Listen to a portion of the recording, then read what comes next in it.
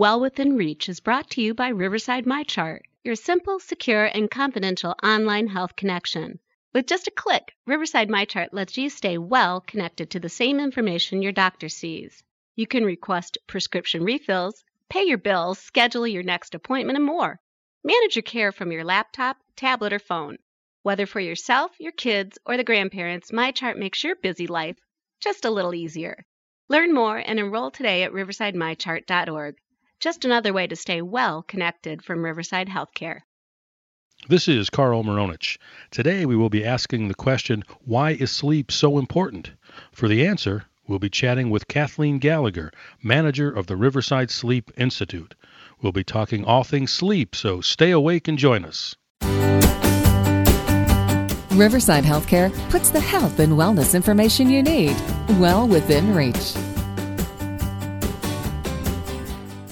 And we are joined by Kathleen Gallagher. Kathleen is the manager of the Riverside Sleep Disorder Institute. Kathleen, welcome to the podcast. Thank you. Thanks for having me, Carl. You are very welcome. And this is Sleep Month. It is. March is Sleep Month. And so we thought it was a good time to talk to you about, I was going to say everybody's favorite thing. I don't know if it's everybody's favorite thing. It's one of my top three, at least. Food is up there too. But sleep. People, it's fun to sleep well, but not just fun. It's important to get good sleep. And those are the things we're going to focus on, why it's so important and all those kind of things. But let's start with that basic question. Why is sleep so important? Well, the jury's still out as to why we officially sleep. We know we need it. It's as important as eating, drinking, and breathing. There are some studies that show that it has to do with our tissue regeneration, cell regrowth, definitely a lot of human growth hormone in the younger generations, so we worry about them getting adequate sleep and getting enough of that. There are some studies that are showing that we actually can retain some things that are taught to us during certain stages of sleep, where we can retain. They say you can learn while you're sleeping. Yeah. So when I fell asleep in class, that wasn't such a bad thing. Right, I could be learning exactly, while I was true. sleeping. Okay. Good to know. So obviously, for a lot of different reasons, sleep is important to our health. I know one thing that I've heard is that it helps in weight loss. If you're not getting good sleep, that can affect your weight, which can affect a lot of other things. Certainly, definitely. If you're not getting good sleep, certainly can contribute to weight gain. A lot of that actually gets wrapped up into when we talk about obstructive sleep apnea. Mm-hmm. And children and younger generations, we have issues with their sleep too and weight gain.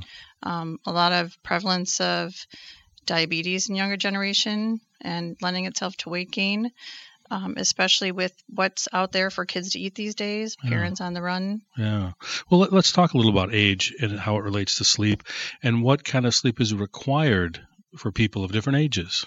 Well, we know little babies, they start out with the most amount of sleep because they pretty much just get up to eat and go back to bed. So sounds like a nice life. It is a nice life. Sleep and eat. So up until about a few months of age, they're sleeping about 18 hours a day.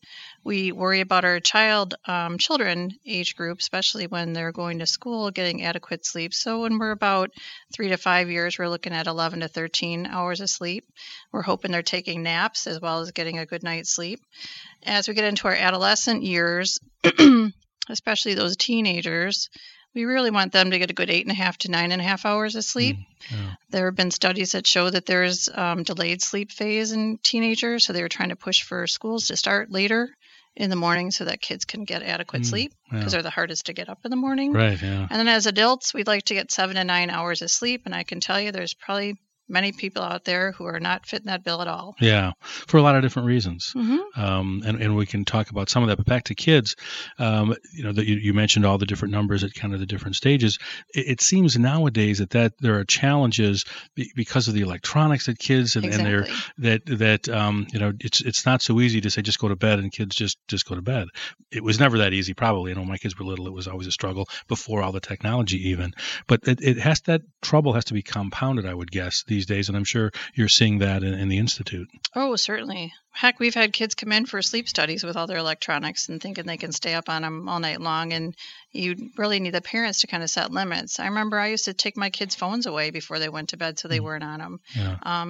there is a lot of technology, and a lot of kids have their own TVs in their rooms, little games to play. So it doesn't lend itself for kids to get good sleep at all. Yeah, it's not, you're not clearing the mind for a good, healthy sleep if you've got all that going on. And so let's talk about, you mentioned the sleep study. So kids are candidates for sleep studies. Sure they are. We're developing our sleep program for children. So as soon as we get that up and running, we're going to be doing another one of these podcasts, Carl. Oh, very good. Talk a little bit more about that. But definitely kids are a good candidate for it, especially when they're younger. Sometimes there's large tonsils and adenoids that play a role in why they're not getting good sleep. Sometimes they come in and it's really just about limit setting. And we'll see that clearly it's an issue with them not getting adequate sleep because they're up playing games and on their videos. Right. So it may not be a physical issue. It's more of a behavioral kind of thing. It is. And then we also see kids, another thing that's pretty prevalent are kids that will say, their muscles hurt, my legs hurt. And a lot of parents say it's okay, it's growing pains. But really, there are, they come in and they have a sleep study and you can see that their legs are moving during the night. And sometimes those leg movements cause their brain to have arousals throughout the night. And of course, it would lend themselves to be sleepy. Yeah. So once you're aware of those things, they can be addressed as they need to. Right. So as we age, we were talking about kids, but now adults, a lot of reasons, again, the technology, a lot of adults probably are guilty of those same kinds of things from back in the day when it was cool to have a TV in your bedroom when that first started to all the different technology that is there now. But the same thing applies even from kids. If you have to have a good sleep environment, I would guess, to get quality sleep. Definitely good sleep environment to get quality sleep. Ideally, they say you shouldn't even have a TV in your bedroom. Your bedroom just should be for sleep and sex, honestly. That's what they say. Okay. So you'd like your room to be cool. That could be another podcast, yes, but we'll just keep talking about sleep. Later, we'll talk about sleep. We will just stick to a nice, calm, quiet room. Hopefully it's dark because if you're sleeping in a room that has quite a bit of daylight coming through, you're not going to have real good restorative sleep as you would if it was dark. So you'd like a nice, cool environment. So you have that, but you still go through the day and you're tired. You're just not, you feel like you're tired. You're not, and a lot of that I'm sure traced back to lack of sleep. If somebody's feeling that, is going to their primary care doctor kind of the first thing they should do? Is that how they'll eventually end up getting a sleep study if they need it? Yes, they need to have a conversation with their physician about how they're sleeping. I would say most of our physicians have been really great about asking patients about their quality of sleep. There's sleepiness scales and questionnaires out there that we can ask our patients to see how they're doing. It's very rare that people are getting, like I said, a good 8.5 hours of sleep at night. So they could be sleepy just because they're not getting enough sleep, or what's going on with them while they're sleeping. Yeah. And one of the big culprits of robbing you of good sleep is sleep apnea. Yes. Talk a little bit about exactly what that is. Sleep apnea is the recurring of your upper airway closing at night. Generally, it's your tongue that falls back and gets in the way of your airflow. So when I talk to my patients, I'll ask which sleep position they're sleeping in. If they're sleeping on their back, that's generally your worst place to sleep for that to happen because gravity on the airway will pull your tongue back. You're better off sleeping on your side or your belly for that reason. But what apnea does over time is it causes the heart to work faster because there's decrease in oxygenation throughout your blood. So when I do tests on patients, one of the things we are watching is, how they're breathing and their oxygenation in their blood, their EKG, so we can have a good idea what's going on with them when they're sleeping. Yeah. What's the relation to apnea and snoring? Well, snoring is an upper airway resistance as well. So when you look at the airway, if your airway was a clear, open path, that's just your normal open airway. As it starts to get a little narrowing, you can have snoring. And then as it progresses, you can have decreased breathing, which we call hypopneas. We always talk about apneas as a general term where you actually stop breathing. But there's something called underbreathing, which are hypopneas that we see quite frequently as well. So we hear patients come in always say that my wife says she, hears me stop breathing. I say wife because it's usually the men who get apnea before the women do. Okay. And then hypopnea is a little bit harder to detect because It's just a decrease in flow. Okay. But either one, Mhm. hypopneas or apneas, will cause usually a decrease in oxygenation that we'll see on the pulse oximeter the patient's wearing Yeah. at night. So does that then translate to a poor quality of sleep Yes. and less restful sleep? Yes, because every time you are having usually an apnea or hypopnea, it's your arousals and your brain activity that we see at the end of that event. Okay. So that's preventing quality sleep, which is going to result in being more tired during the day Exactly. and all that. Now, let me ask this. If somebody's a loud snorer, does that directly indicate they've got either apnea or the other one that you said? Hypopneas? Yeah. Not necessarily. You could just be a loud snorer and you might not have apnea at all. Yeah. However, the loud snorer could be preventing their bed partner, if they have one, from getting good sleep as well. Yeah. Or That's even the other diplomatic people. term, bed partner. Yes, Okay. That's a exactly. good one. Heck, other people in the house too. If your kids can be sleeping Yeah. down the hall, can be complaining Yeah. about their. And you mentioned most often in men, but not only women snore too. Yes, and, they do. And there are those issues with women. We always laugh. It's not ladylike for women to snore. Yeah, but it does. But as women age, yeah. definitely when they hit menopause, all bets are off. Women are at the same playing field as Yeah. men because those hormones of estrogen and progesterone actually protect the muscle tone of the upper airway. Hmm. So once they're gone, Yeah. it lends itself to more snoring Could and be apnea. trouble. I see. You have apnea. What are the how do they treat it? How Well, do you treat it? How is it treated? How is it treated? It's treated, the gold standard would be with a CPAP machine. CPAP machines have come a long way. They used to be probably loud and cumbersome back in the day, but now they're these quiet little machines.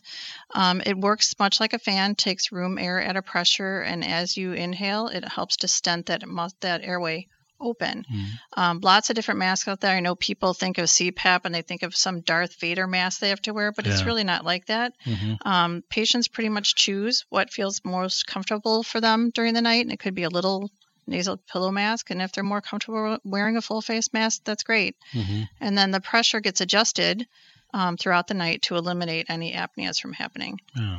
And so they work with and is this their primary care provider that they see about that, or is there somebody else that they see? So they would actually, when they first complain about their sleep issues, they would go talk to their doctor, Right. get a referral for them to have a sleep study done. Based on what happens the first night of their study, either we can do it all in one night. If they're significant enough for having apnea, we can treat it the same night. If not, they come back for a second part, which is the treatment part where they'd be wearing a CPAP. I see. They get fitted for that Yes. and all the Yep. the instruction. And once you're wearing a CPAP, will you be wearing that forever, or is it something that goes away at some point? The apnea. Good question. Sometimes it's driven by weight. Sometimes if you lose weight, you can not wear CPAP. Sometimes it's positional. So if you decide, you know what, maybe this isn't for me and I don't have this issue on my side like I do on my back, there's positional devices that you can wear to keep you from getting on your back. Yeah. I had a patient one time, I swear his wife fitted 2 concrete blocks that he slept between just so he would not sleep on his back. Hey, whatever Wow. works. It sounds extreme. It does.